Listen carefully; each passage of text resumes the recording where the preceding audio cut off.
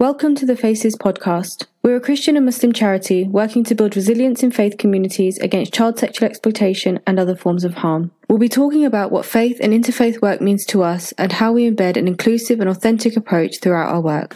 Hello and welcome to our Faces podcast. I'm with Zaffar at Inspire FM, and Inspire FM is one of the partners with Faces, and I'm one of the staff members of Faces.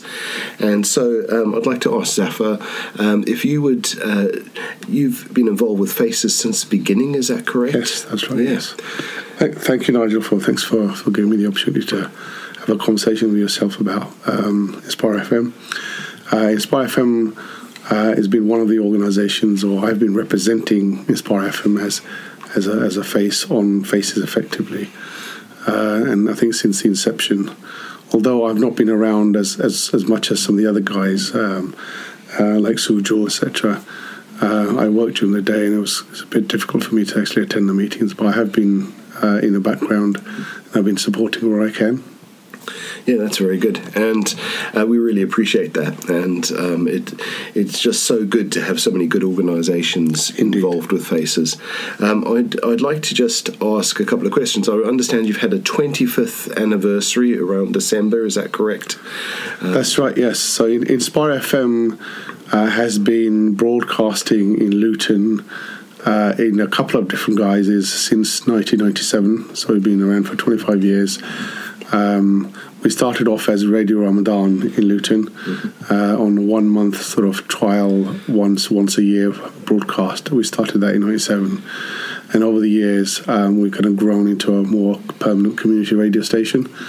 So it has been 25 years, and I think we've been involved in lots of activities other than broadcasting as well. So I've been I think as a group of people who are involved in Inspire FM, they've been in the community for quite some time, doing some sort of really good sort of community voluntary work, etc.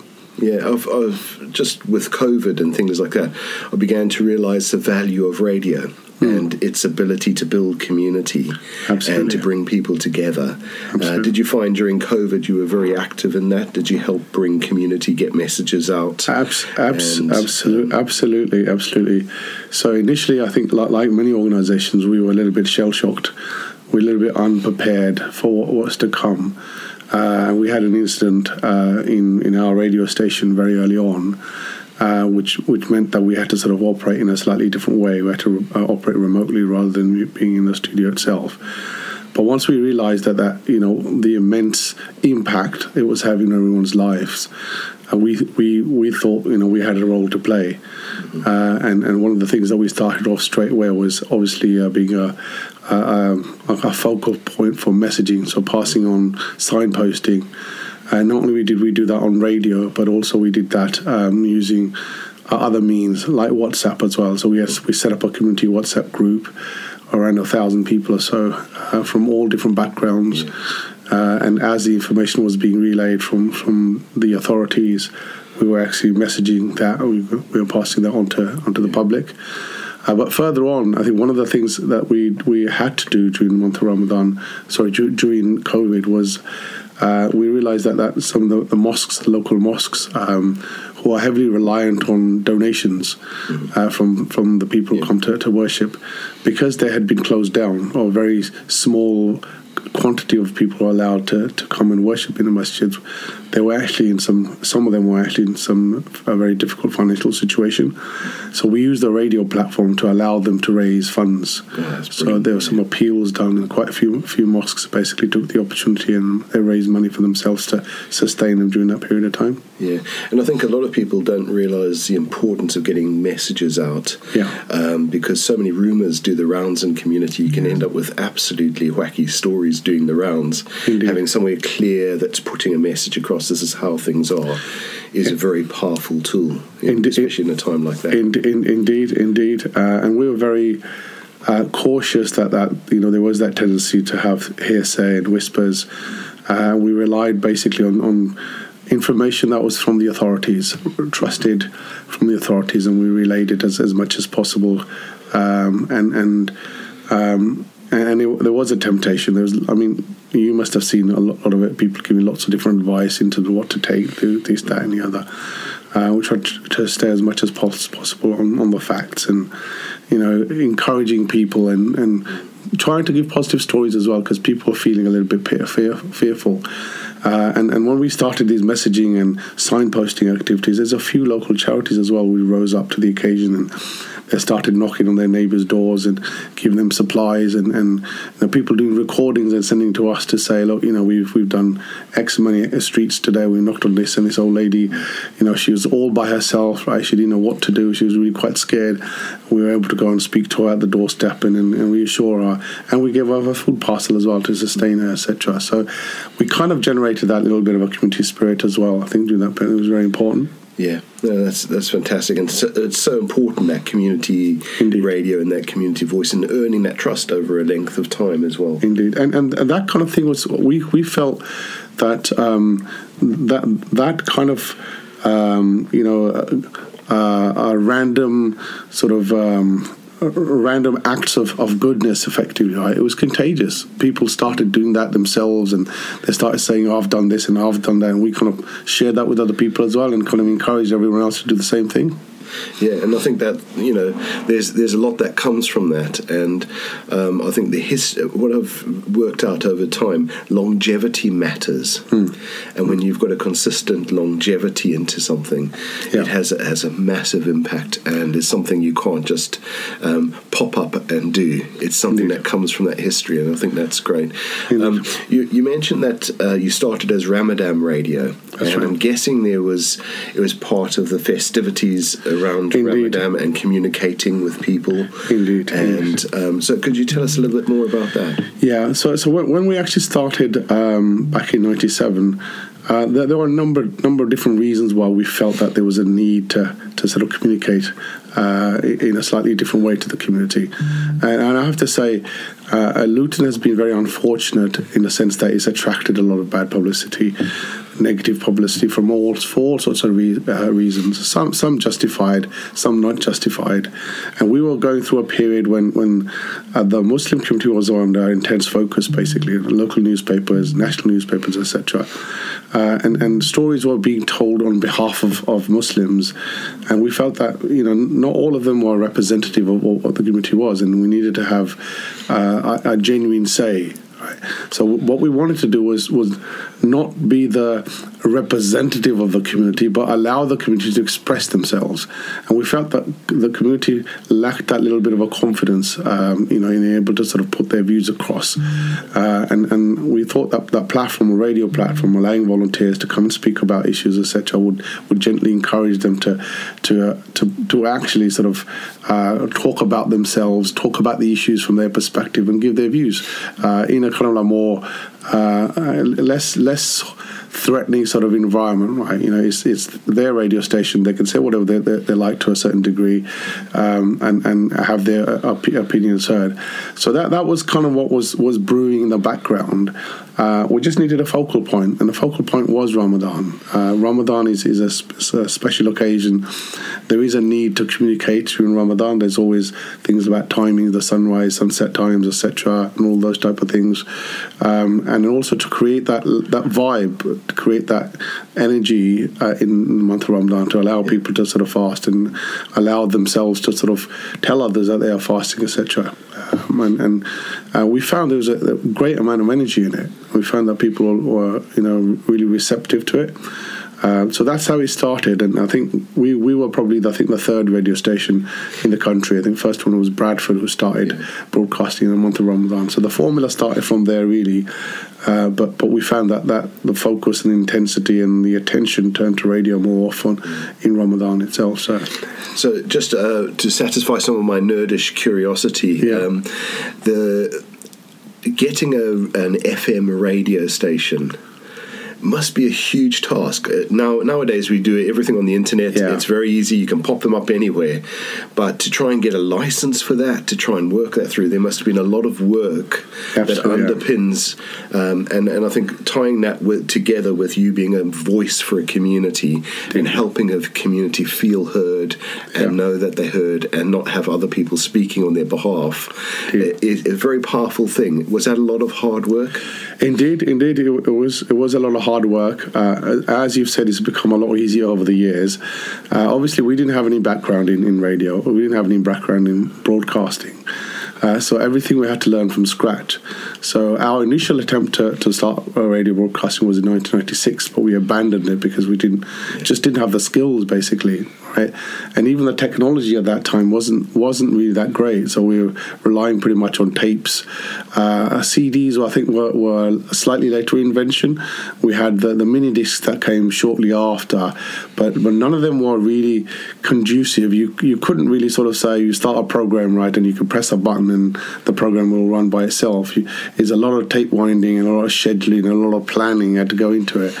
And so, yeah, we learned and we persisted, and we were fortunate that there were lots of people who were prepared to volunteer, come and help us. And in fact, everyone was volunteering. It was all done on a voluntary basis, and there's a lot of heads together. We managed to find solutions and managed to sort of get ourselves off the ground in 97. But once you get going, basically, right, it's there's that momentum. It carries itself, and during the month itself, I mean, when we started, we only probably had about a day's worth of programming pre-planned. You just couldn't think that far ahead to be able to say, we're going to do this and the other. But we had such a tremendous response from the community. People just turned up at the door and said, we want to do a program on health. We had doctors, right, volunteers to say, we want to do something on aspects of health. We had, I remember somebody who was quite senior at a college, right? She volunteers and she said, I want to do a program on issues to do with ladies, right? So all of a sudden, right, with only perhaps a day or 2 days worth of programming planned for, all of a sudden you had people coming and were talking about different aspects of the issues within the community, and it just kind of, it all naturally gelled together. I mean, obviously I believe in the divine, right? And I believe that obviously, if your intentions are pure and you're doing things for the sake of goodness, effectively, right, then there is divine support for you. And I think we felt that in Ramadan. That's very good. And so you're saying that the messaging of health with doctors and so on, with Faces, our message is Christians and Muslims coming together to protect against child sexual exploitation and things like that. And so that kind of messaging, is that safety message part of what you put out as well? Absolutely. I mean, interfaith was discussion with other groups was there right from the beginning. Right? We did specials. We had people coming from other faiths. We did a series as well on radio on the different faiths as well. We had representatives from the Catholic Church come and do our programs here. We had people from the Sikh community, from the Hindu community, from the Buddhist community, etc. So we kind of covered. The focus was Islam primarily, right? But we wanted our people to have open the doors on other people within the community, and we had representatives from the Luton Council of Faiths basically regularly on our radio station. Peter Adams he's been a face regularly on our radio. He's appeared many times. Whenever there's an issue which concerns the wider community, Peter's there. He's got a slightly different voice. So yes, it's Ramadan, it was spiritual, it was health, it was community issues, it was everything really. So we tried our best to sort of try and use the platform to give as many voices as possible. Yeah, no, that's fantastic, and I think that's what I've discovered about Luton. It actually is a very cohesive community. Indeed. And there's a lot of interaction between different people from different backgrounds, and the communication of those different things is really a very helpful thing, because it breaks ignorance, it breaks down all of that, and you can build society far better. So, it sounds like that you're right in the front line of some of that. To be honest, whenever Luton is characterised in a particular way, I always found it alien. I've worked primarily outside of Luton, and primarily Luton has got a negative, but they have a negative opinion of Luton, and I try to challenge it as much as I can. And it's a perception, and the perception is given from people pick up perception from different ways. They pick it up from media, they pick it up from the experiences, the negative experiences, etc.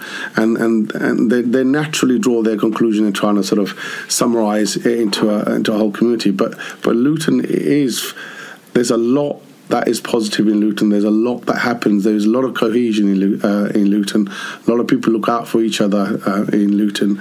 And recently, I'll quote, there's a survey done, I think, on one of the fundraising websites, that they found that Luton was third in the whole country in terms of being generous. Mm-hmm. In terms of donations, etc. Yeah. Only behind Bedford. I mean, Bedford, still is stone's throw away from here. And like I said, this is an example of a positive thing that's happening in town. Mm. But unfortunately, positive things don't tend to attract headlines as much as negative things. But that's the times that we're living at the moment, really, isn't it? Yeah. Yeah. So I think with Faces, one of the things we're very keen on is how people's faith help them do things. Yes, indeed. Yeah. And I just wondered, is that something I can ask you about? How does your faith help your approach to life? Fundamentally, I think faith is at the heart of everything that we do at Inspire FM, and individually as a person as well. That's a driver for me. Whenever I have interactions with people outside of Luton, whether it's a work environment or I always, to me, I'm not doing a job, right? I'm trying to relay that I'm a person doing a job, and there's a personality behind that, and that personality is driven by good. Right, and in actions in terms of doing 110% to help others, right, if you can, in doing what you're doing, being 100% truthful, right, to whatever you're doing, and being honest with what you're doing. So that doesn't come from you saying so, but it comes from your actions. Mm-hmm. Right? Your actions speak that this person is trying their best to try and help, help me in trying to get over this particular task that we're working at. So it is a reflection. I try as much as possible to make it a reflection of my character, and I am a spiritual person, and I am a person driven by a desire to be closer to the one being, really, in terms of the actions in this world. Yeah. Well, thank you very much. It's great to have the chat like this and also get to know you better.